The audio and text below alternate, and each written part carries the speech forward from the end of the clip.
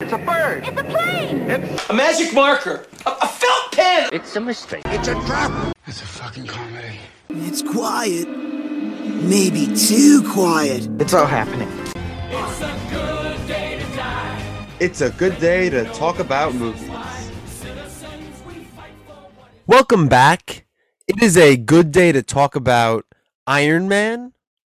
I am your host, Duncan. Joining me as always is Jalen. What's up? And Mac. Hey, how's it going? And Chris. How we doing? To all of you, we're doing good. And audience, we hope you're doing well as well. So today we are convening again for the first official episode of the Marvel Podcasting Universe Squad that going forward will be releasing episodes every Tuesday, which it is today if you're listening to this on the day of release. And we are, like we said in our past episodes where we described this podcast format going forward, going to be going through the MCU movie by movie, starting with Iron Man, which we're doing now. And then whenever a new release comes out, we'll jump ahead and do that one. So when Thor 4 comes out, we'll be doing that. As well as whenever a TV show comes out, we'll either review the entire thing or do it episode by episode. We will discuss that at a later date and get back to you on that. But overall, we'll be doing all the new releases for the MCU as well as any old stuff, like I said, going movie by movie, starting this week with Iron Man, and then next week we'll be doing The Incredible Hulk, and so on and so forth. As a reminder, on GDT, we have 4 episodes a week. So on Monday, we have a mini-series where we're going through a short film that we on GDT are working on getting made right now. So we're discussing the filmmaking process on those episodes, releasing every Monday. This is our Tuesday episode, releasing every week, and I already told you what it's about.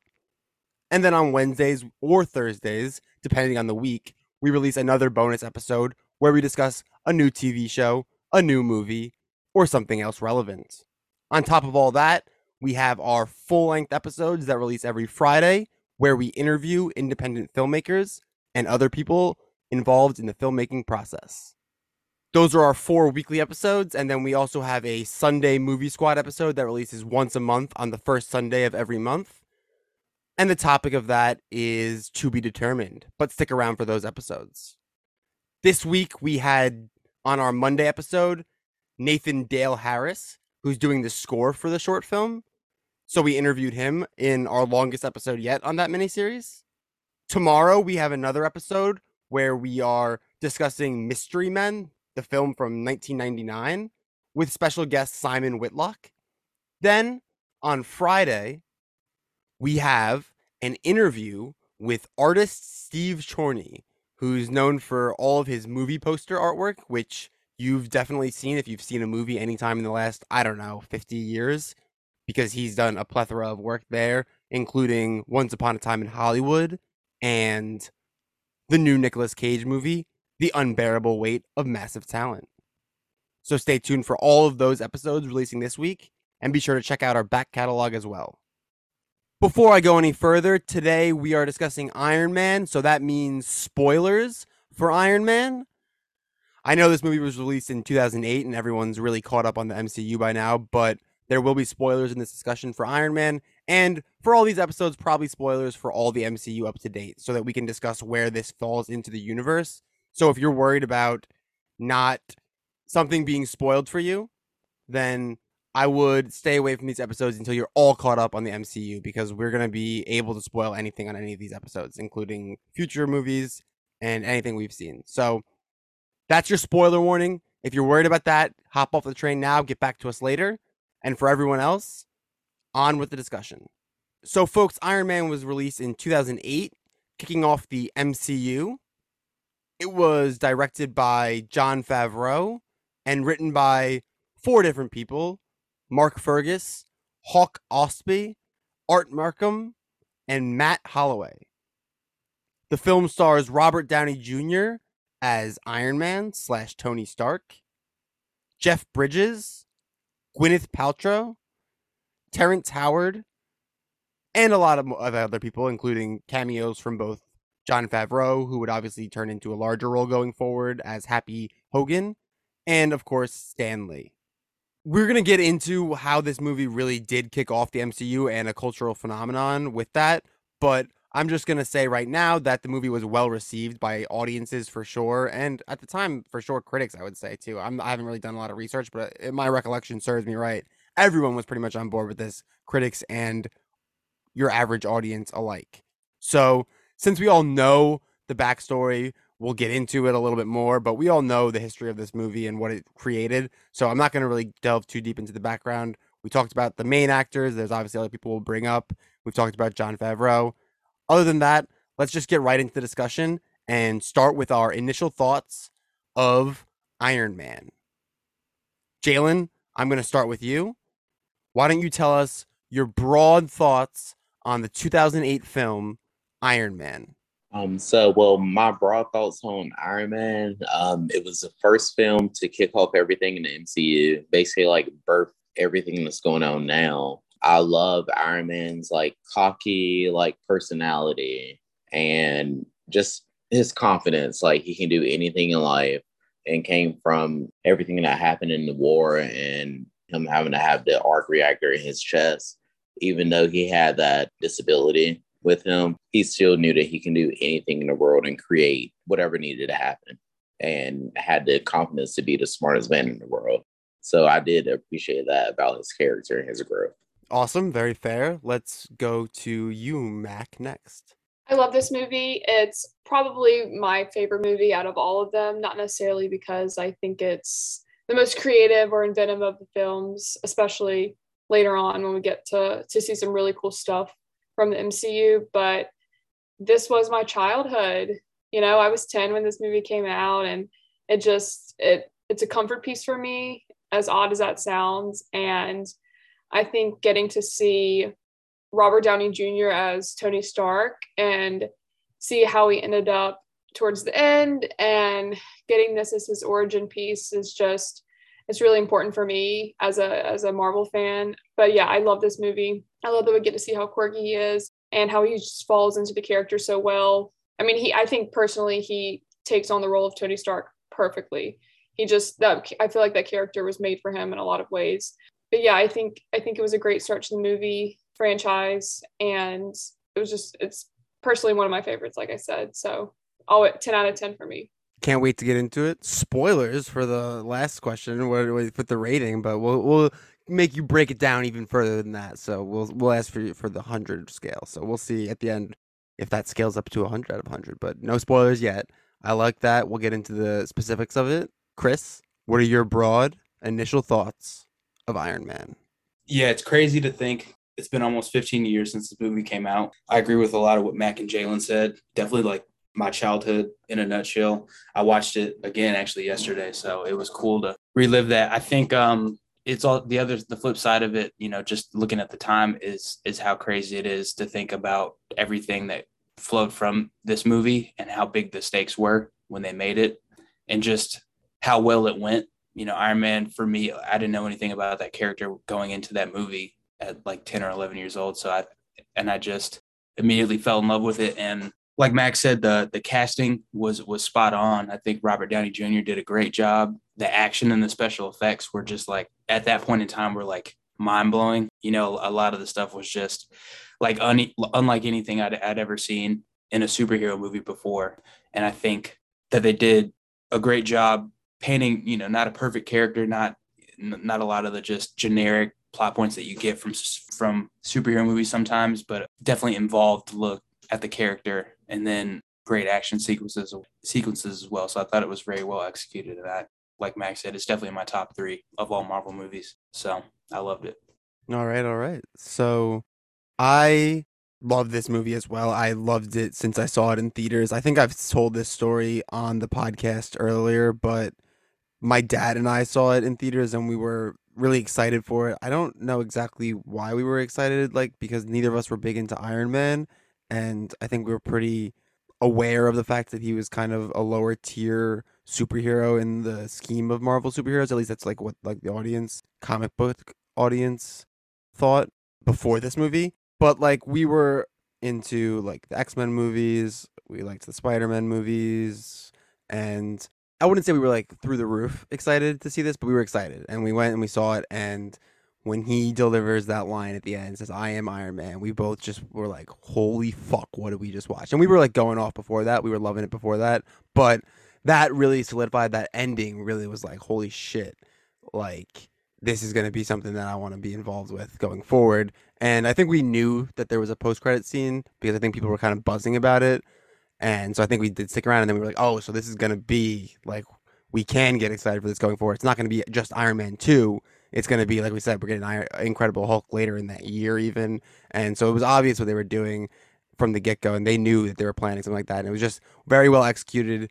I wasn't, at that time, I was too young to really know about the redemption arc that Robert Downey Jr. was going through.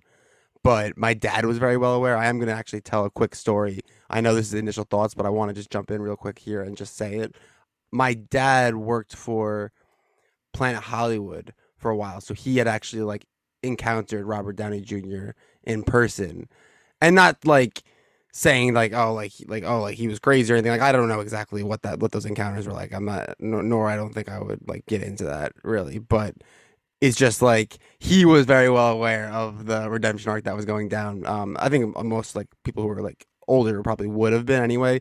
But it was very cool that like he's got like pictures with Robert Downey Jr. And so he's got like pictures with a lot of celebrities. But I just wanted to say because like very cool, especially that he's like now like his career is so resurrected. Or although I don't know, after Doolittle, who knows what's next? I'm not so sure about what he's wanting. He might be crawling back to MCU faster than he thought with a cameo in the future. Who knows? But I will end this by saying that we'll get into all the specifics of what I love about this movie. But I have to agree with most of the points that you guys said. I really do think that it's a reason why people got on board with this so quickly and why it became what it did. And it's because it was well executed from the beginning. And I think that if this movie doesn't hit so hard, that we don't get as much as of what we get going forward. So with that, we'll talk about the opening of the film and the setup of how we get Iron Man, really. And the backstory too, because it gives you, it's actually really efficient with showing you his playboy side and that it's kind of like interspliced into the whole desert antics, and it's really well done. I think like it's like I said, efficient is the first word that comes to mind. I think it's really good storytelling there, and we'll get into it in later installments of this series, but I do think that maybe better storytelling than it has later down the line, and maybe more of a focus on that in this because they knew they had to kind of make a good movie in this one, I think. And like later down the line, it was like more of the fluff is getting added and less of the storytelling and other things. So the movie does start with him in Afghanistan, and we have Rhodey already. We have Terrence Howard, who we'll talk about the biggest fumble of the bag potentially like in film history, because I'm sure that Don Cheadle is getting paid these days to be Warhammer. But he is then attacked. The convoy is attacked by a missile, and he is imprisoned, Tony. And that's the general idea. They're asking him to create rockets for him, missiles for him. The bad guys. I don't know. That's such a general term, but yeah, the bad guys are the antagonists are trying to get him to create missiles for him, and him and his boy Yinsen, who is like a doctor who's also captive with him, have other plans basically. And Yinsen is the one who saves his life because he's got like shrapnel in his heart, I believe is the exact issue. But so let's start with that and go around like this introduction of the character and how we feel about this, and then bring up anything you want really. But Jalen, we can start with you, or if anyone else wants to hop in, we can do that. Yeah, I definitely enjoy like the introduction of the character. Just due to the fact, of course, it's the start of the MCU, first character that we meet, and see how he's going through that struggle and is able to think on his feet and basically like create something out of nothing, which I thought was like very creative and very like groundbreaking in my mind. And I just think like I fell in love with the character Tony Stark, and Robert Downey Jr. was a great casting option for that as well. Tony Stark was able to create this in a cave with a box full of scraps. Mac? I think my favorite part about this opening is the juxtaposition that we see between him in Afghanistan, and then as we switch to his Playboy side, because we really get to see the privilege that Tony has been afforded live. We really get to see the privilege that comes with being Tony Stark, and then he's thrust into this world that he has not enabled, but that he has participated in as a weapons manufacturer. And it's like the first real taste of the destruction that his weapons can produce. And I think them choosing to flip between him in Afghanistan and then going back to what his life is like as a Playboy. And I mean, he doesn't even attend that award ceremony because he knows he doesn't have to, right? There's no real punishment or what's the word I'm looking for? There's no real obligation for him because he knows somebody's going to be there to pick up the pieces for him, as we see with Rhodey. So, but I think that cold opening just really hits you in the heart because you're thrust in the storyline immediately, but you still kind of fall for him even in those moments where you see that he is kind of a little not as responsible as he could be in the serious role that he has with the company. But obviously you don't want him to die right off the bat, then we're not going to have a story, you know? But I love the cold opening, and it really draws you in.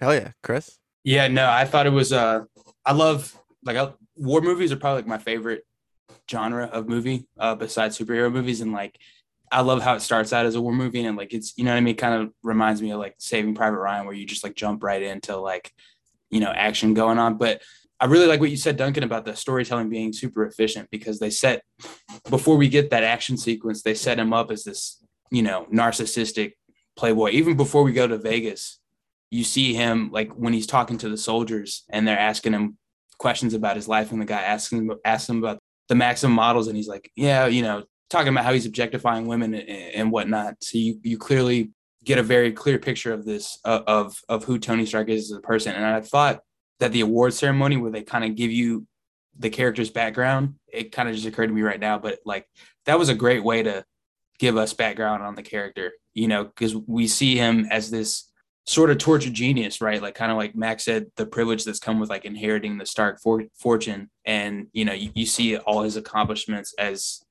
a certified, prodigy or genius or whatever you want to call it. But he's clearly very intelligent and has been able to profit off of being basically a merchant of death almost. So the part where the missile hits in the dirt and it has his name on it is pretty cool, where they zoom in and it says Stark. He's like, oh shit, I'm about to be killed by my own weapon. I don't know if we're going into the cave part right now. I'm going to hold off on that because I think still kind of like Max said, how he shirks his responsibility, and he's not even at the award ceremony, but he's just clearly this self-obsessed guy that kind of immediately gets the consequences of being that way when he's, when their caravan is attacked. I like that you bring up the military aspect of it already, because I want to jump into that, because this movie does bring up imperialism in a way, American imperialism in a way, and how that's utilized and how the American military is utilized, but it also brings up the seediness of weapons manufacturers themselves, and how Obadiah Stane is obviously selling to both American government and other, militia groups like the Ten Rings, for example, who are the bad guys that I was referring to earlier. But it does feel like you wouldn't see this as much in the 20th movie in the MCU. It does feel like a pre-Disney thing, we have, a not pre-Avengers, but pre-Avengers Endgame type deal. Now they're very more into, although they've looked at the tolls in Civil War, for example, they've looked at the casualties that happen, and they're not concerned with the casualties in this movie. Tony Stark is killing people, straight up murdering people, and I have no problem with it. It's not a complaint, but they haven't it's clear where it's funny how you can kind of see the seeds of Civil War, for example, being sowed here. But I'd love to hear just the thoughts on how the military is handled in this movie, because I think it actually has some nuance to it, and that's not something that you would expect, at least from the MCU nowadays. And again, like I'm not trying to just shit on like where the MCU has gone, but I do think that like this film is more independent of a larger narrative, even though again, like they're already sowing the seeds for a larger narrative. They know what they're doing already. They know their end game here is the first end game is Avengers, the first Avengers movie from 2012, but it's still like its own. It's more singular. It's got its own more of its own like one vision, I think, and it's not as concerned with like cameos and stuff like that. Like the small cameos are like, oh, I'm gonna put myself in it because I'm Jon Favreau, so I'm gonna make myself playing Happy Hogan. Small things like that. But I'd love to hear what your guys' thoughts are on it because like it does seem like something that they would shy a little bit away from now. I think. Yeah, I think what I enjoyed about it was the fact that how realistic it was. It was more like you can see, like you can imagine your life with Iron Man in the world at that point in time. Like the military aspect of it and, going to war, like we've already experienced that before. And it was like, okay, well, you can see Iron Man being in that as well. So I like how Iron Man can easily be incorporated into our lives in real life. So I did like that aspect of it and all that in general. I think the movie does a good job of being critical of the side effects and the casualties that come with war, especially when America gets their hands in it, right? It doesn't paint this happy picture of America going in to save countries, because when does that ever actually happen, in my opinion, And I think that them using Tony to kind of represent that, and you know what, whether they're actually going for that or not, I don't know. But to me, I think there were aspects of the film where they used Tony as a metaphor for what happens when people who try to profit off of war are actually exposed to war, and like the stuff that the bad parts that come with contributing to mass death. And I think that their choice to not shy away from it. I know, Duncan, you said that, like, I agree that later on in the films, there's less of that and they don't really focus on that so much. But I definitely think that they were showing how bad it can really get. Yeah, I definitely like how they look at the issue head on, especially considering like the social climate at the time where we were like actively, engaged in conflict in Afghanistan and Iraq. It's like in 2008. And like Max said, I don't know if that's what they were going for, but I think Robert Downey Jr. does a good job of playing the role. And I think that's kind of what I was thinking about earlier, where like he was sort of a tortured genius, because I don't ever think that Tony Stark is genuinely callous, to like what, I don't think he's ever misguided about the reality of what it is he does. You know what I mean? His role as like a important cog in the war machine that is, America at a certain point from a certain perspective. When you said that, it kind of made me think, like one of my favorite lines, I wrote it down yesterday, was when he's demonstrating the Jericho and like he popped, it's clearly successful. Like the military personnel, they, like the presentation. And then you see this like cooler of champagne open up out in the desert. And he's like, we throw one of these in with every purchase of 500 million or more to peace. And it's like, kind of, what I mean? Just like the irony of what's going on. It's like, you have a war, like a weapons dealer talking about, like toasting to peace, clearly just ignorant to the realities of war and the impact that the weapons that he's selling is going to have on, the location that he's in. But then he gets directly exposed to that when he's taken captive. And I think that's kind of a central point in Tony Stark's development as a character, where like I said, I don't think he's ever genuinely callous. I think he just kind of does these like thrill-seeking activities. Like he's a playboy, he, gambles, he does all these things to distract himself from what he knows is wrong. You know what I mean? So like this first act in the movie where he gets captured, he can't escape it anymore. You know what I mean? He's like directly thrust into it. And I think that's kind of why we see a lot of the actions that we do see him take. I also want to throw in there, I think it's another example of how a lot of times we don't realize the severity of a situation until we're directly affected by it. And I think that happened in this case, once he was actually a part of what he was contributing to, and he saw that his own weapons were being used against him, also kind of really struck home for him. Peace in our time. Also, they say the best weapon is the weapon you don't have to use. I say the best weapon is one you only have to use once. So we definitely see how he changes his point of view when he's affected by it. And I wouldn't even say it's a selfish thing where it's like I'm affected by it. It's more of like seeing it in person. Like it is like a sympathy / I guess a little bit of empathy, I guess, because he's going through it as well. But sympathy for the other people who are being, you know what I mean? It's not necessarily like, oh, this happened to me, so now I care. It's like I've seen it, so now I care. If that makes sense, like the distinction that I'm trying to make there is not saying that anything either of you guys or any of the three of you guys said was wrong. I agree with almost everything. I just do think that potentially there's a little bit more of a like he's genuinely caring about other people.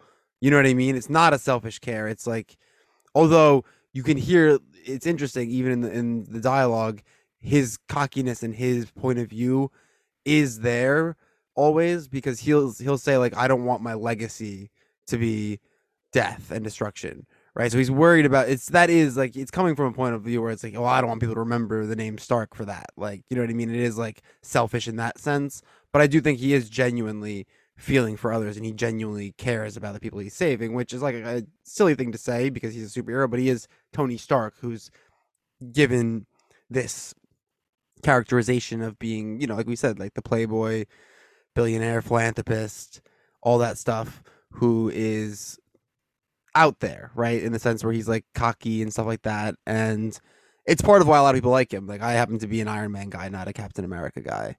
So I think it's interesting, all that. I liked what everyone said. I do want to note that, as with a lot of MCU movies, this did have official, at least Air Force support. I don't know if that means it had like the entire armed forces support, but they had like military accurate costumes and stuff like that, which a lot of the times they do have that because they get deals with the military, and they were able to get that with this one. So whoever was in charge of that on the government side of it was like, all right, they're not being too critical of us. So that's a note to be made that, like, at least, you know, we're saying that they went further than other movies, but it obviously, they didn't dig that deep. That's all I'm saying, because it was still enough to get, you know, allowed by the U.S. military. So obviously, you know, they weren't like saying like anything too critical of them. It was more of war in general is bad, which is like a little surface level as I'm talking through it. But I do like that because I you know, I mean, I tend to agree that wars are bad, and I think that's not a crazy out there stance to have, right? I'm not like doing anything groundbreaking by saying that, but it's nice when a movie's point of view is something that you can get on board with, at least. And if I would like it to be more critical, that's fine, but I do appreciate the point of view it took, at least. So we can get a little bit more into what actually happens after that, because I think we can kind of go through the whole, like, or get past the whole cave part now. Like, if we want to talk about everything that happens in the cave and the actual breakout of that, like the creation of the arc reactor and the creation of that first Mark, I guess that's the Mark Zero. Is that what that is? Because the Mark One is, or no, it's the Mark One arc reactor. So I guess that is the Mark One as well. The tin, like, real rickety one that he blows up in the desert there is, I think, Mark One, and I think Mark Two is the next one. So we can talk about the creation of that, the sacrifice of our homie out there with Tony, and the escape and return to America, if you guys want. Yeah, I'm excited to talk about the cave. And I would push back on the point about Tony Stark. I think for the entirety of his time in the MCU, I think, and it's part of what makes this character so likable for me, is that just like of the creation, and I feel like the narrative around the character is like true to the character itself, if that makes sense.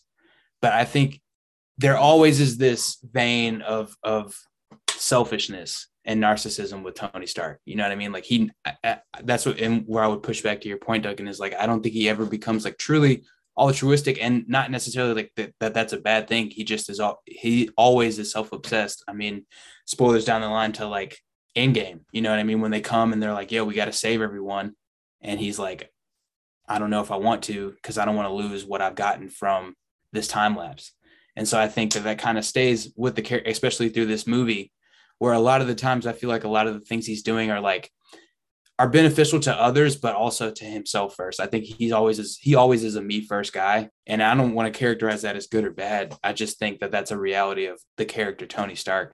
But as far as the cave goes, I think it's very well done. We see when they're describing the character to begin the movie, we don't really see him actually like apply any of like the genius that he's supposed to have. But then in the cave, when he has like Obadiah says, literally just scraps, he's able to put a device together that's going to save his life and be able to like allow him to escape. But even that is kind of like self-motivated, you know what I mean? Like where he's like doing what he needs to do to take care of himself. And I think we also see his reluctance to trust or like engage with other people with Yinsen. You know what I mean? Like they spend multiple days together in the cave before he even asks him his name. You know, you can tell that like caring about other people doesn't come naturally to Tony Stark, or even like trying to actually learn things about them, except with Pepper. But I don't know the guy's name that plays Yinsen, but he does a great job of kind of being this foil to Tony Stark, someone who's firsthand been exposed to like the results of what Tony Stark has done. So it's one of my favorite parts of the movie. I think that the thing I respected about Tony Stark was the fact that his survival mode, he's able to like come out of nowhere, think on his feet. And yes, I understand what you were saying about him being selfish, but I don't see that as selfish in a bad way at all. Like he's looking out for himself as well as other people in a way, and he's able to take care of everybody. And his goal was to build a suit of armor around the world. So I think this movie like started off him trying to do that. But yes, he did not go about it in the best way, but he had good intentions with all of that. So I did like respect that factor about him and what he wanted to do, especially at the beginning of the MCU as the first superhero, movie and everything in this franchise. So yeah, like main character and everything. So I appreciated that about him. Glad you brought up Yinsen, Chris, because I was thinking about this earlier. And as you were talking, I feel like I agree with both you and Duncan in that I don't think he is an innately selfish person. Like I do think that he has the ability to empathize and sympathize with people. Obviously, we see that throughout this movie and the rest of the movies. But I think what really pushes Tony to want to be better are the people around him. Like with Yinsen, for example, being in that cave with him, working on this project together, getting to hear what has happened in Yinsen's village, that makes Tony more motivated and realize how deeply war affects people. And I think we see that throughout the rest of this movie too, with like Pepper. She's always pushing him to be a better person, and he surrounds himself with these really quality people that make him want to be a better person. I think we see that in the other movies too. He's always motivated because another person is coming to him and trying to get some sympathy from him or help from him. And I think that really motivates him to want to be a better person. And Sean, I could be saying this wrong, Sean Tube is the person who plays Yinsen. Just wanted to shout him out. I didn't know that off the top of my head. I did have to look it up, so I'm not trying to like show you up or anything, Chris. Be like, yeah, I know that. Just did want to give him credit where credit's due, because I thought he was definitely did a good job. And I want to just say that I think that, from obviously Robert Downey Jr. and I would say obviously as well, Bridges, the performances are there. And, I would say in general they're there. I like Clark Gregg as Phil Coulson in general. I would say the one person, and I hate to say this because we don't, and I've called other superhero films out, and I've called Christopher Nolan out, like the Dark Knight trilogy, for example, for not having a lot of female characters. And this one basically has Gwyneth Paltrow as the only female character. And I thought that if anyone was phoning it in, it was her. And I think in general in the MCU, she's not all there. And definitely more so down the line where she doesn't even remember being in certain movies. But again, those are like, she didn't remember being in like a cameo of a movie. Like it wasn't like she didn't remember being in a movie that she was in as much as Iron Man. But I think that she definitely gets way less interested in the MCU down the line. But still, I would say that she's the weakest performance here. And she's not the weakest actor here. And I'm not going to say like, oh, I think this person is the weakest actor here. I'm not saying that. I'm just saying that to point out that she is a very talented actor and could be giving a better performance than this, I think. And I think she just decided like, I'm doing a superhero movie. I don't really give a shit. But if you guys disagree, I'd love to hear differing thoughts or what you guys think about the acting in general. I think Robert Downey Jr. and Jeff Bridges absolutely slayed their role. I agree that Gwyneth Paltrow does an okay job, but to me, it's less so her, and I just don't think her character had a lot of opportunity to really be phenomenal. I think it was just she was a love interest for Tony, and I know I just said that she was motivated for him to be a better person because she herself is a better person, but I just don't think she had enough to work with to really give us a great role. Yeah, and I'll kind of bounce off of what Max said. I feel like she didn't have that much opportunity. However, she did help Tony Stark develop as a person. And if, just storyline writers and everything gave her more of a platform and everything, she would have done like a way better job. But I don't think any acting or anything on her part was bad at all. Yeah, I mean, there's not very many dimensions to her character beyond just being kind of like a moral compass / like a caretaker to Tony. I think a lot of her effectiveness in this movie, I think, comes from like the difference in Tony's interaction with her. You know what I mean? Like we get to see a different side of Tony with her as opposed to like her being kind of a standalone character. I appreciate that they didn't just make her some damsel in distress and just go with that kind of generic type of character because she's clearly capable, in a lot of ways she runs Tony's life, but we don't get to see a lot like that side of her. I like her interaction with Phil Coulson, and that even like goes on to Avengers, but I do appreciate that interaction. But I appreciate the relationship, kind of like what Mac and Jalen both said, where like I love the point about Tony Stark being better because of the people around him as opposed to an individual drive to do it, even though that is there. I think the stronger of the two, though, is that he's got these influences in his life that give him a direction and that give him a reason to be better a lot of the time when he has a selfish urge to do something that maybe isn't in everyone's best interest. He does start to think about how it's going to affect the people around him. But beyond that, kind of like you guys said, they didn't give Pepper a lot to work with beyond just kind of being Tony's love interest. So I think they could have done more. Something I also wanted to touch on was I think this movie is really funny as well, which I was really surprised because I remember it being very badass. And again, I was young when I first saw it, but I was always blown away by how just fuck yeah I felt during it, at least in the theater. And then, I've watched it a couple times over the years, but I don't come back to a lot of them that often in the Marvel series just because there are so many of them. So obviously this one probably has more rewatches, and like some of them, like Ragnarok's a good example of one that I come back to more often, and Infinity War and Endgame together, but we'll talk about those when we get to them.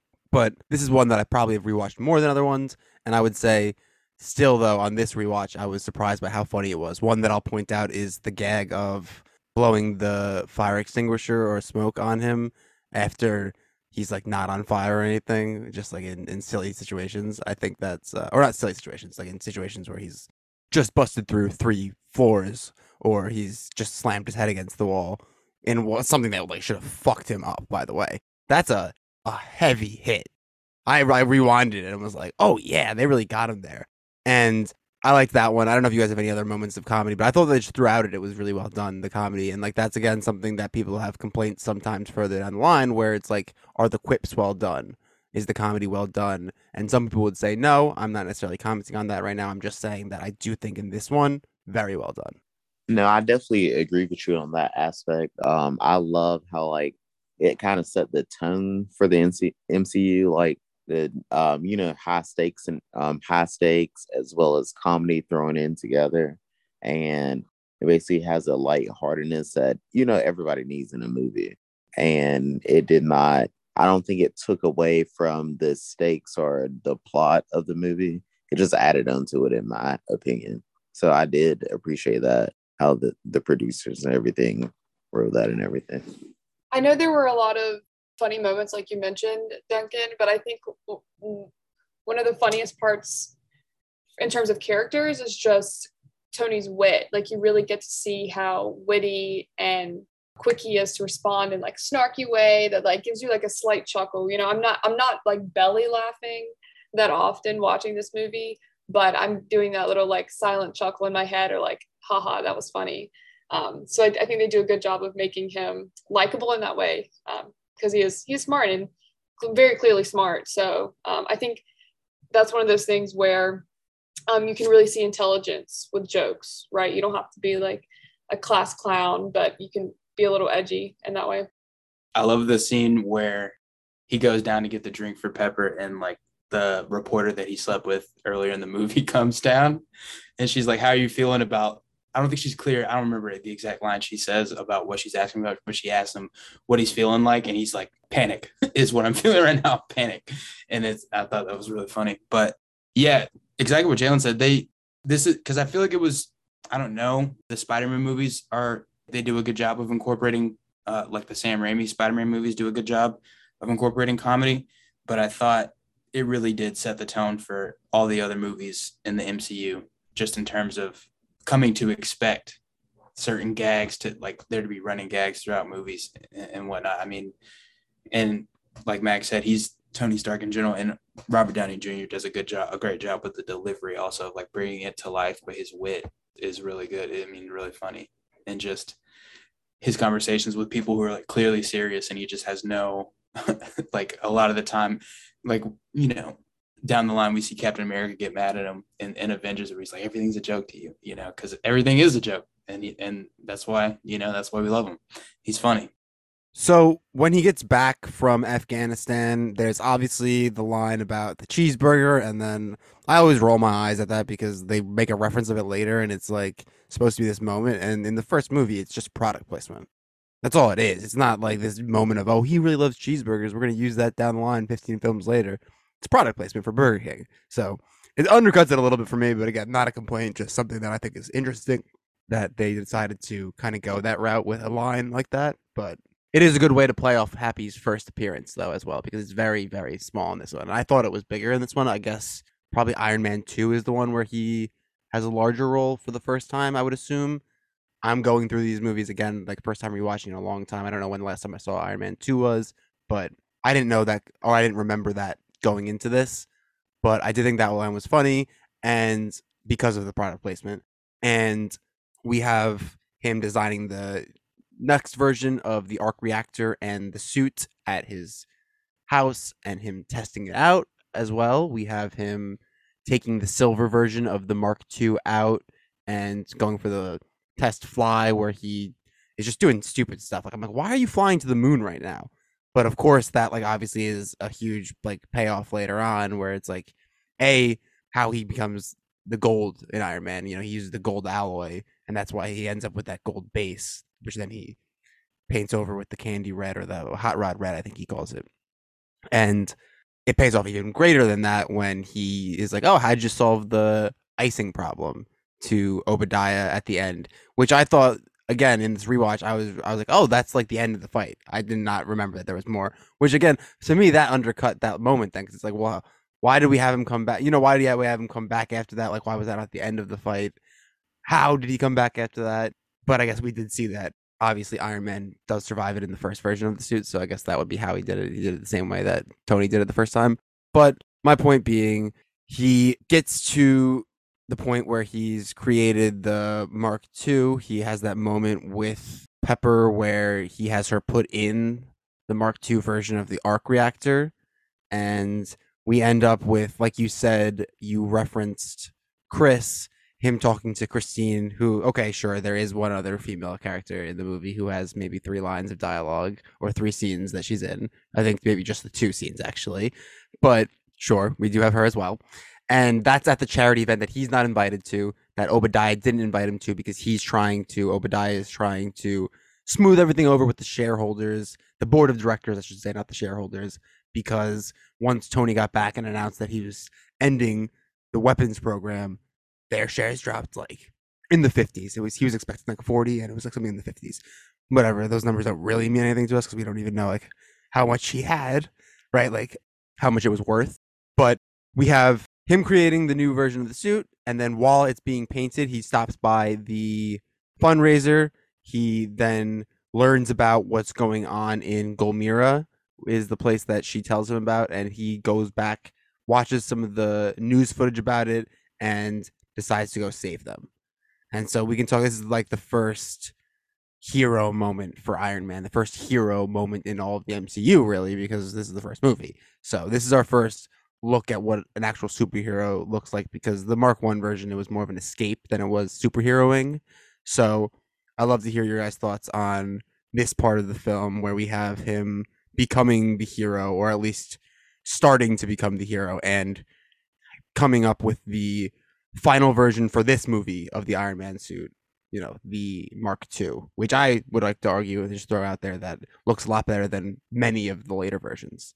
Looks pretty sick, I think. So Yeah, so it was definitely an iconic moment, especially over the 15 plus years of MCU movies of, you know, just like he finally realizes like I need to stop, you know, caring about myself and I need to care about other people. He goes out of his way in order to save other people. And that definitely kicked off the MCU. And I would disagree about the suit. My favorite suit was the suit that he had in Infinity War, the nanotech. That was my favorite suit from him. But I digress. But yeah, that was my favorite suit in general. No, yeah, that whole stretch where he's like learning how to, you know, kind of perfecting the suit, and the testing is a great source of humor. Like when he, you know, he's like trying to do the thrusting and shoots himself into the wall. It's pretty funny. are we not doing phrasing? Shoots him into the wall. That was. He's doing the thrusting and he shoots him in the wall. I don't know. Maybe I'm reaching, but No, it was there. No, it was there. You grabbed it. No, yeah, but it's just a good way to show the development of the character. It humanizes him, that he's not just like, we don't just get a finished product straight away. We see him like have to not only invent the suit and invent the idea for the armor, but then make it practical. And the scene that you were talking about specifically, Duncan, I love, because when he first, like the cannons on his hands, when we first see those, before we know that they're cannons, he just calls, I don't remember who he's talking to, but he says that they're flight stabilizers. And then he goes in the basement after he sees on the new, you know, this is, I think, after Obadiah has confronted him, or no, it's not after that, but he realizes that, you know, weapons are still clearly being sold abroad, and he starts shooting the flight stabilizers and realizes that they're actually like they can double as weapons. And that's when you see him like make the decision, okay, I can take an active role in how I feel about what's happening around me. You know, I don't have to just be a bystander. I can put this invention that I've created to use and go and right the wrongs as I see them. And I would push back again, because I don't think his goal is to save those people. He goes over there to destroy the weapons, you know, and happens to arrive right when an execution's about to take place. But a lot of that still in those scenes, we can see him kind of showing off. Like when he discovers the icing issue, he immediately, like when he starts flying, his first thought, he asks Jarvis, like, what's the altitude record? And he goes and tries to break it. You know, so the guy's just, and not in a bad way, he just is driven by his ego is huge. You know what I mean? He's got a big ego, like Yancey said, but like, I don't know. It works for the character, but it just is something that sticks with him throughout the movie. TB over here talking about Tony Stark's penis. I guess more so now and less so when I was originally watching all of this go down, like, what did we say, 14 years ago now. But when I rewatched him going to Golmira and saving those people, it just gives me chills, just because that's the moment that we really see Tony coming into himself, right?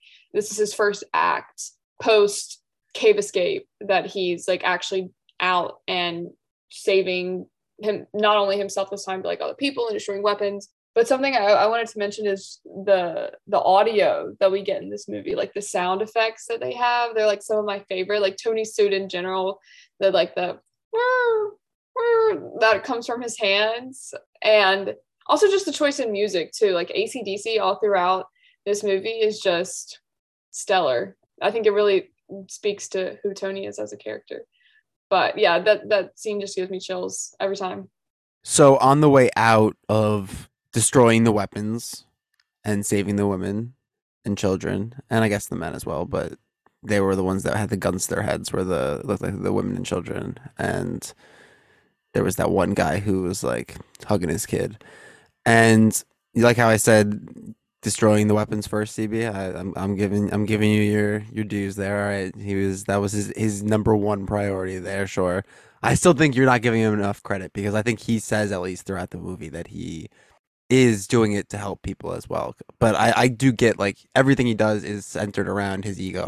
I agree with you on that. So from here we get the escape, which I like because I really like the phone call with him and Rhodey here. And I like just the whole dynamic of the U.S. military trying to figure out, well, it wasn't us. We're on the phone with Air Force. They said it wasn't them. It wasn't them. It wasn't them. You know, every department is calling each other, like trying to figure out, no, it definitely wasn't us.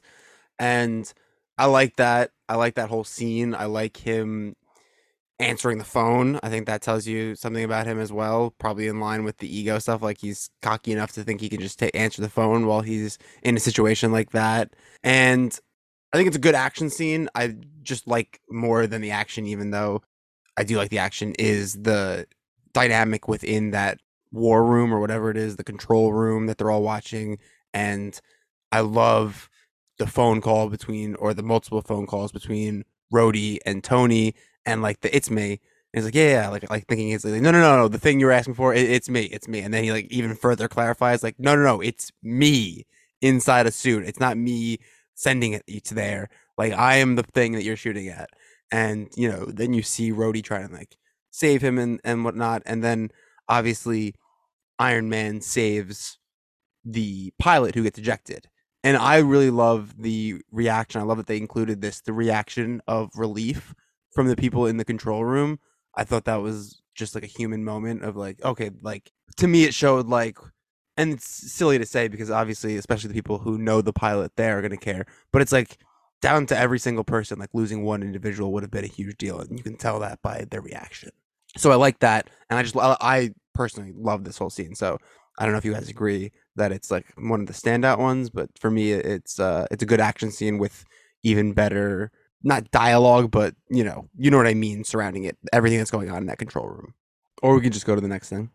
I liked it, but I don't really have anything to add because I agree with everything you said. I loved it. So I don't know if I don't have any original thoughts to add.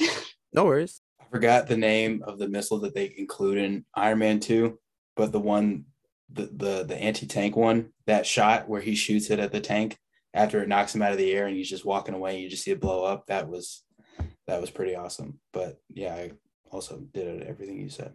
All right. So from here, I'm not sure if we've already figured out that Obadiah is the bad guy. Obviously, I'm sure if you read the comics that you already know from the beginning when they say his name that he's a villain.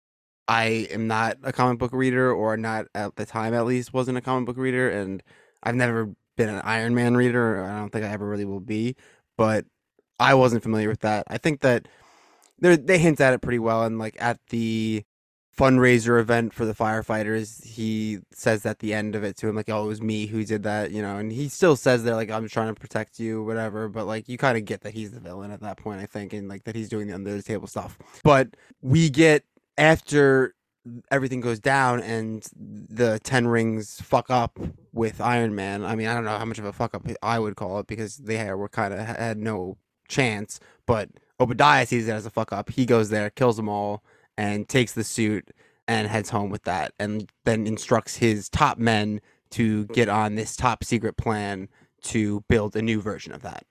And this is where, obviously, it's not directly here, but it is with this. It's one of the scientists that complains, you know, I'm not Tony Stark. I can't do it, when Obadiah is like the line that we've mentioned now a couple times, where he says that he did it, you know, with a bin full of spare parts.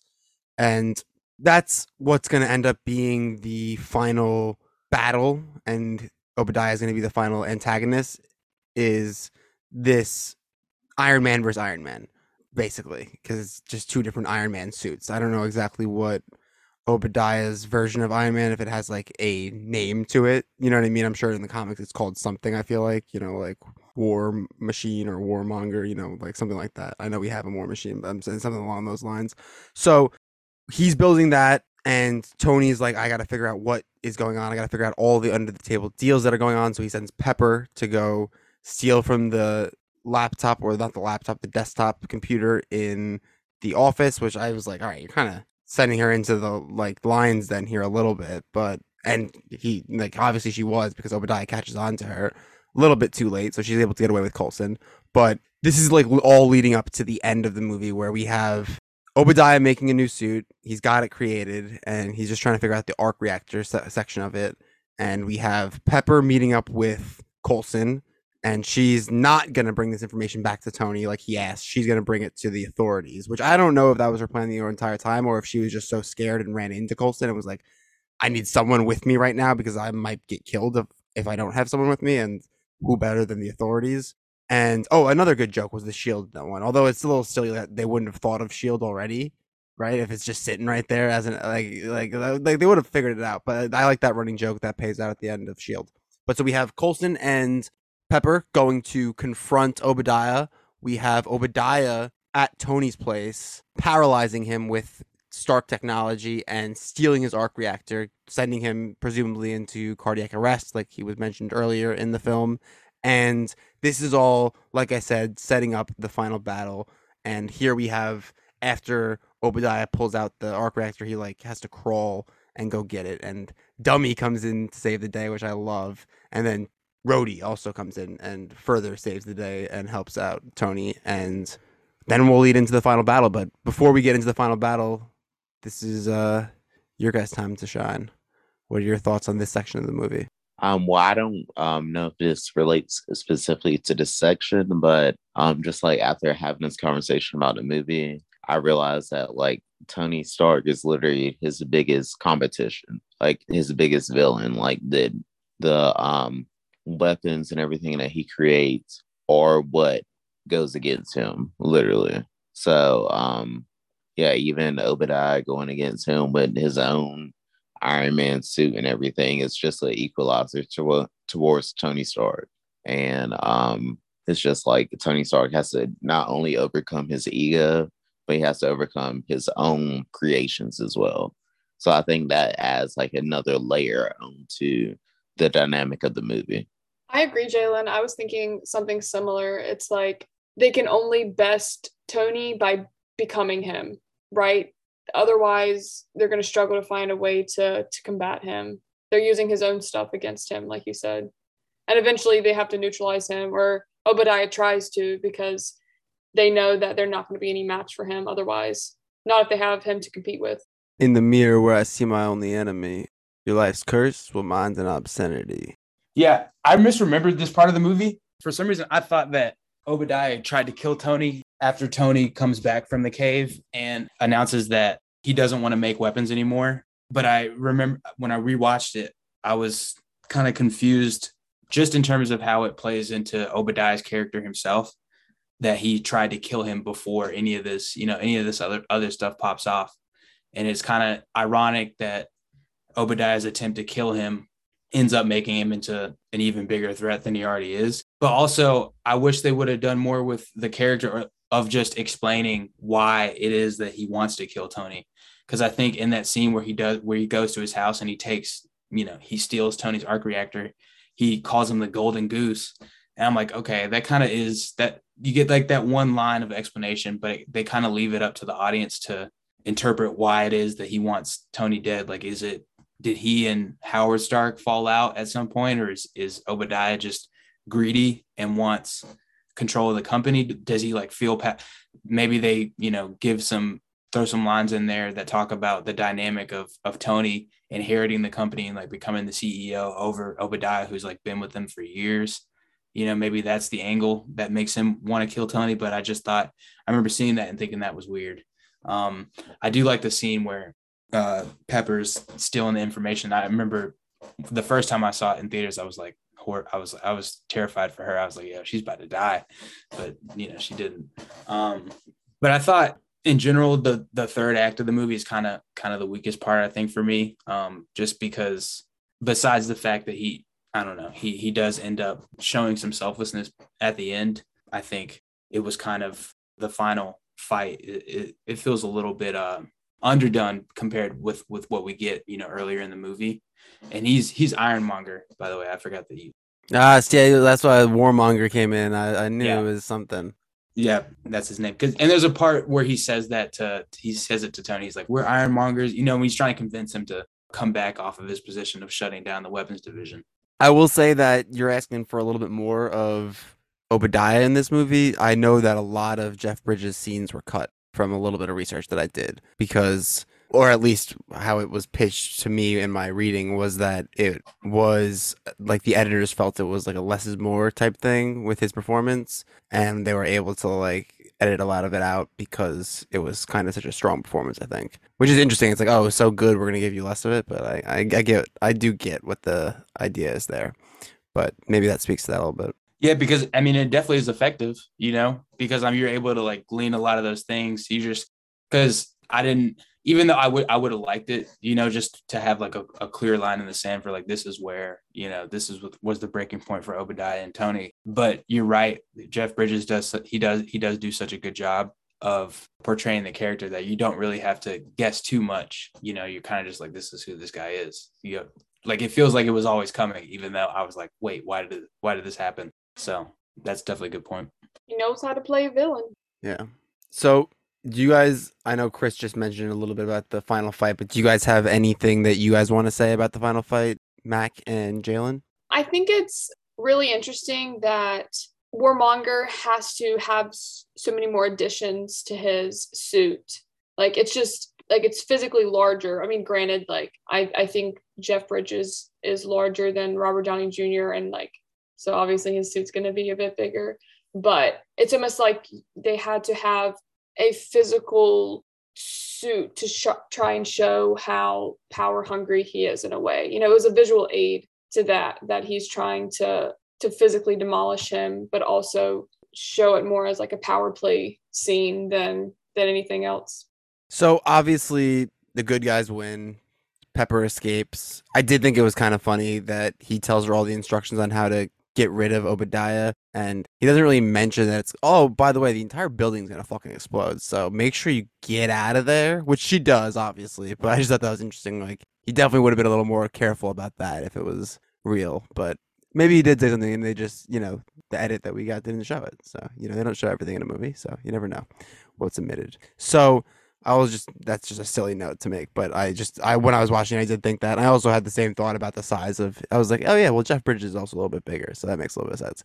It's like, it's a weird thought, I guess, but it's literally exactly what went through my head. So I thought that was interesting that you brought that up, Mac. Yeah, great minds, right?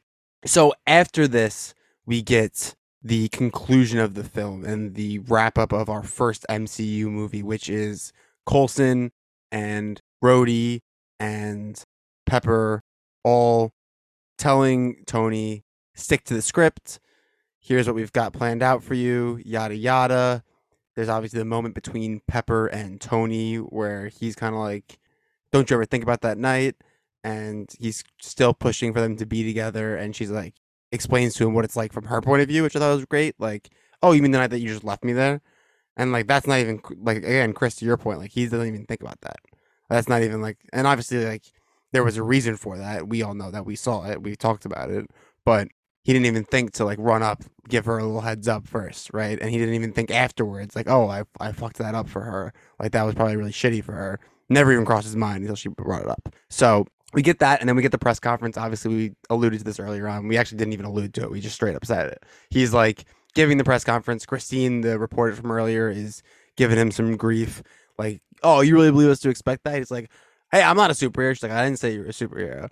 You said that. He's like, oh, right. And then Rhodey like whispers in his ear, like, yo, just stick to the script, please. Like, come on, man. And I feel like everyone is thinking that. That's on his team. Like, Coulson, Pepper. I keep wanting to just call her Gwyneth Paltrow. And he then goes off script again and says, the truth is, which is, he's reading from the script there. He looks up and goes, I am Iron Man. And the whole, not even, it's just fucking phenomenal. And it cuts right there, and you get the song as well, which is beautiful, like just well placed. Everything's great. Directed by Jon Favreau. The whole crowd is going nuts. Everyone loves it. We're ready for the future. At least that was my theater experience that I remember. And it's just all well done down to like his face, like his acting and his eyes is really good. Like you see him like make that decision, and like he's like looking forward. Like you see him look up, like stop reading the script. You see him then like his eyes change. They really do. Like he's a great actor. Like again, you can argue that like whether or not he's like giving it 100% like later down the line, if he's like maybe a little bit like tuned out from the movies at a certain point. I would say that I always like his performances, but I know that people just complain. People have complaints about the MCU in general. I don't want to call them film snobs, but you know what I mean. There's certain like complaints about the MCU that I think are valid to a certain degree, and that's like, you know, that would be one of them. I think that the acting, you know, can be phoned in at certain points, which I mentioned with Gwyneth Paltrow, but I think at least in this one, and I would argue down the line as well, but he's acting his ass off, I think, in this movie. And I really, like I said, I really love like just the face acting even in the ending here. So that's how the movie ends. You guys got anything to add? Obviously I'll talk about the first post-credit scene that we ever get in an MCU film after the fact. I'll let you guys talk about this ending because I just thought it was just metal as fuck. I think the acting was amazing. Honestly, the whole entire movie, especially Robert Downey Jr. playing Iron Man. It was perfect casting. The thing that I like, the parallels and everything, since I've seen all the movies, him saying at the end, Iron Man literally set off the MCU. I know I probably sound repetitive saying that over and over again, but this movie, like, you know, jump started the whole Marvel universe, which is so crazy. But him, like, you know, like just admitting to the public, I'm Iron Man, set off like a precedent of other superheroes coming out and, you know, saying that they're superheroes as well, instead of like hiding their identity, kind of like, for example, Spider-Man, which I can see the parallels of him mentoring Spider-Man in the future, saying, you know, like kind of like hinting at, you know, don't come out and basically hide your identity and protect the people that you love, instead of like being so balls to the wall like I am in a way. But yeah, that's all I got to say about that. I remember watching this in the theaters and my jaw just dropping that he admitted his identity, because prior to that, I mean, I've been into superhero stuff for seriously like as long as I can remember. And something that's always struck me is like the need for secrecy, right? You have to hide your identity. So for him to make the decision to be open about who he was, that was so radical to me at the time. I just couldn't imagine that he had just given away his identity.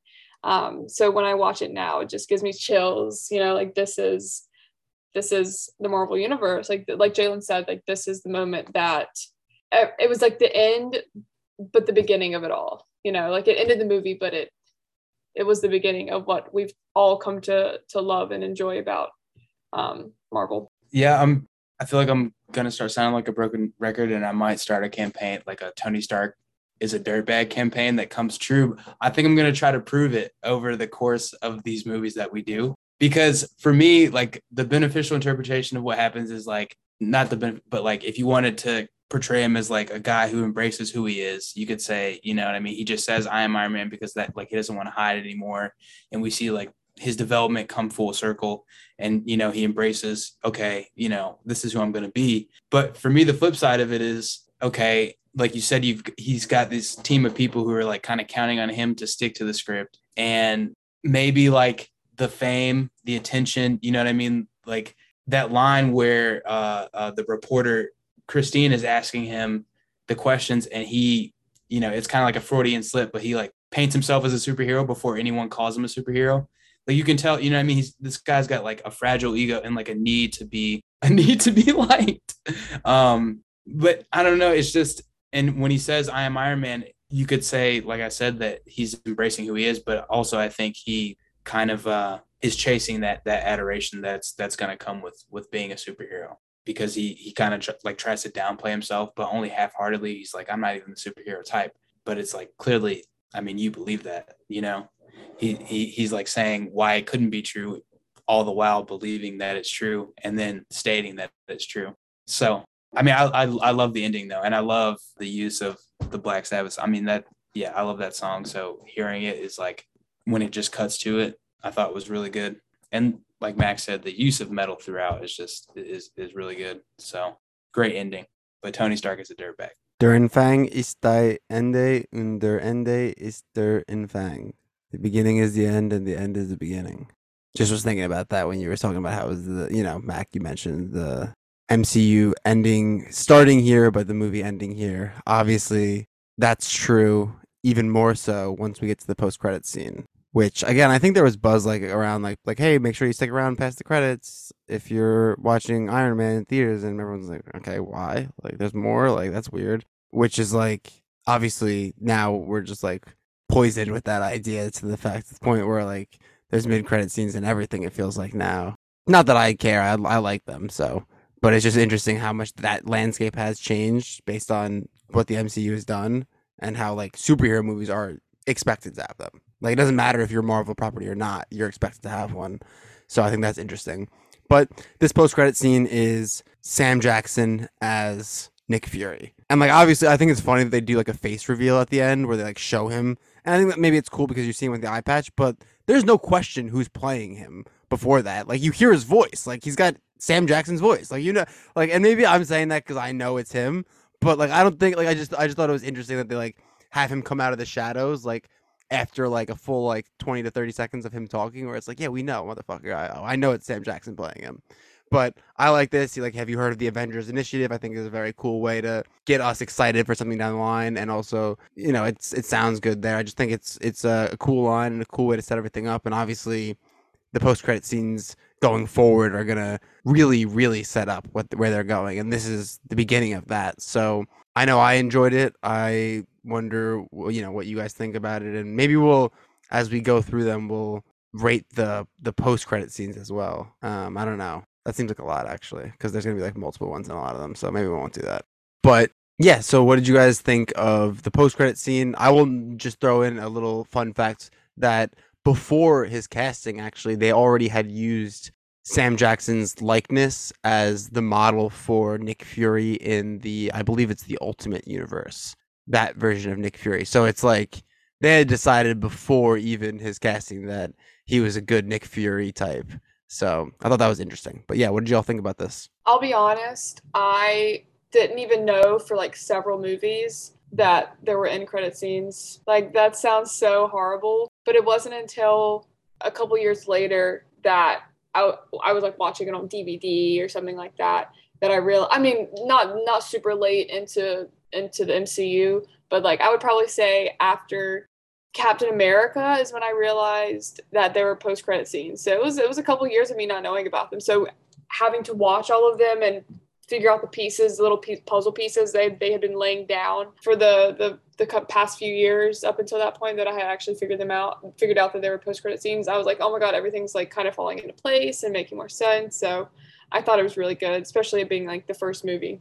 I'm in the same boat as Mac. I didn't know for years that they were doing post-credit scenes. But even more embarrassing is that I have not seen this one. I turned it off last night and didn't watch it. I didn't know that there was one at the end of this movie until you said that earlier in this podcast. And what I was going to do was like try to mute this chat and go and watch it while we were doing this. But I haven't seen it to this day. So it sounds great. I'm going to watch it at some point. But I'll watch it right now. But after, we get off of this call, but like, I do like how you pointed out how influential that has been just in the movie community. Like, I know anytime you go see a Marvel movie, we've been like trained. People, even when it was known that there weren't any at the end of Endgame, people sat through the entire time just to check. Also, kind of like a hats off to everything they had done. But like people, you just expect to see a tidbit of what's to come. And I think that's a really innovative way to keep people interested and keep them coming back for more, to tease what's going to happen. But yeah, I'm ashamed to say I have not seen Iron Man's post-credit scene. I agree. I vaguely remember the post-credit scene, but I do know like Iron Man starting off with the post-credit scene did set a precedent for all Marvel movies. Like, of course, like the best part, even better than a movie, is waiting and seeing what is upcoming next, what is teased next and everything. So with Samuel L. Jackson, him being Nick Fury, that was a definitely perfect cast, and him being able to create the Avengers Initiative was definitely a cool play on everything in the MCU, which created all the Avenger movies afterwards. So I did enjoy that a lot.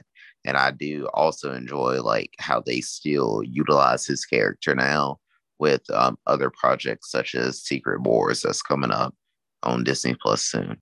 Yeah, and if you take out Stan Lee, because he's technically been in more of the MCU films, Sam Jackson is the highest grossing actor of all time, mostly because of the MCU. But I think it's funny that technically Stan Lee is the highest grossing actor of all time, which is very interesting. But, oh wow, John Ratzenberger is number 4. He's a GOAT, but that's from all the Pixar movies.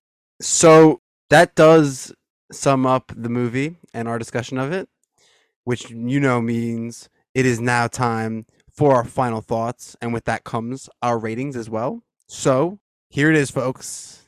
Time for us to put our money where our mouth is. How much did we enjoy this movie? Actually, out of 100, Jalen, you go first.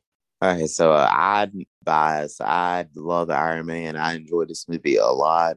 I would give it 90 arc reactors, but that's just me. No, that's a fair score, I think, for sure. Mac, what about you? Well, you know what? I don't know now because I was going to use arc reactors. Oh, come on. You had to have a backup for arc reactors. Like, that wouldn't get picked? I know. I should have been a little more creative. Yeah. Whether it's objectively the best movie in the MCU, I don't know. But for me, I'm going to give it 100 Peppa Potts out of 100. All right. Chris, what is your rating and what are your final thoughts of Iron Man? Definitely the most, maybe not the best, but for me, but the most influential by far of any movie in the MCU. You know, it was a great start to what has been one of my favorite franchises.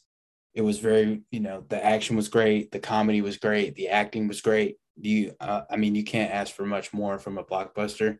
And I think it was a great way to introduce the character and kick off the entire thing. So for me, I'm gonna have to give it. There's 2 movies I would put ahead of it. I'm trying to develop that scale. I'm gonna say 94 Jericho missiles out of 100. Very cool. So for me, like I said, I really do love this movie. It's got a big place in my heart, and I also love what it did for Robert Downey Jr. I love that he's so well cast in it. Like, he went out of his way to try to get this role. He sent in like screen auditions for it. Like, he really wanted to be Tony Stark, and he nailed it. And obviously, like, people really connected with that. I think everyone did a great job. I think it's one of the better directed films in the MCU as well. I really agree with a lot of what you guys said. It's one of the stronger notes and one of my favorites in the franchise. I'm going to give it 87 dummies out of 100. So, folks, that does wrap up this week's episode. Thank you, Jalen. Thank you, Mac. Thank you, Chris, for stopping by, as always, on these episodes. Thanks for having us. Always a pleasure. Of course. See you guys next time. See y'all next week. And thank you to our audience as well for sticking around to the end. Thank you to our recurring listeners as well as our new listeners. We hope that you enjoyed it enough to check out our old episodes and stick around for what else is coming out this week and in the future. Remember, like I said at the top of this episode, we have episodes that release every Monday, Tuesday, Wednesday or Thursday, and Friday, and then a monthly episode that releases on the first Sunday of every month. I already told you what we do on all of those. I broke down what each episode is, but this week we have tomorrow an episode on Mystery Men with guest Simon Whitlock, and on Friday we have an interview with Steve Chorney, the artist who, like I said, has done 1,000,001 different movie posters. You've seen his work. That's a great interview, and that discussion tomorrow is also good. But check out those new episodes coming out, and check out our back catalog of episodes as well. And while you're waiting for that, while you're waiting for new episodes to release, be sure to subscribe to us on Apple Podcasts or Spotify or anywhere that you listen to podcasts. You can find us by searching the letters G, D, T, and then you can subscribe and even leave a 5-star review if you're feeling really nice. On top of that, you can also follow us on social media at Good Data Pod on Twitter and Instagram, and at GDT Podcast on Facebook.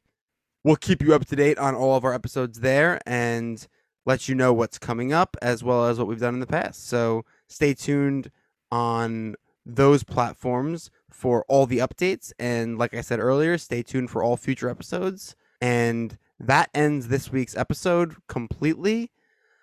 We will talk to you again tomorrow. See y'all next week. It's been real. It's been fun. And it's been real fun. See you cool cats later. I like that.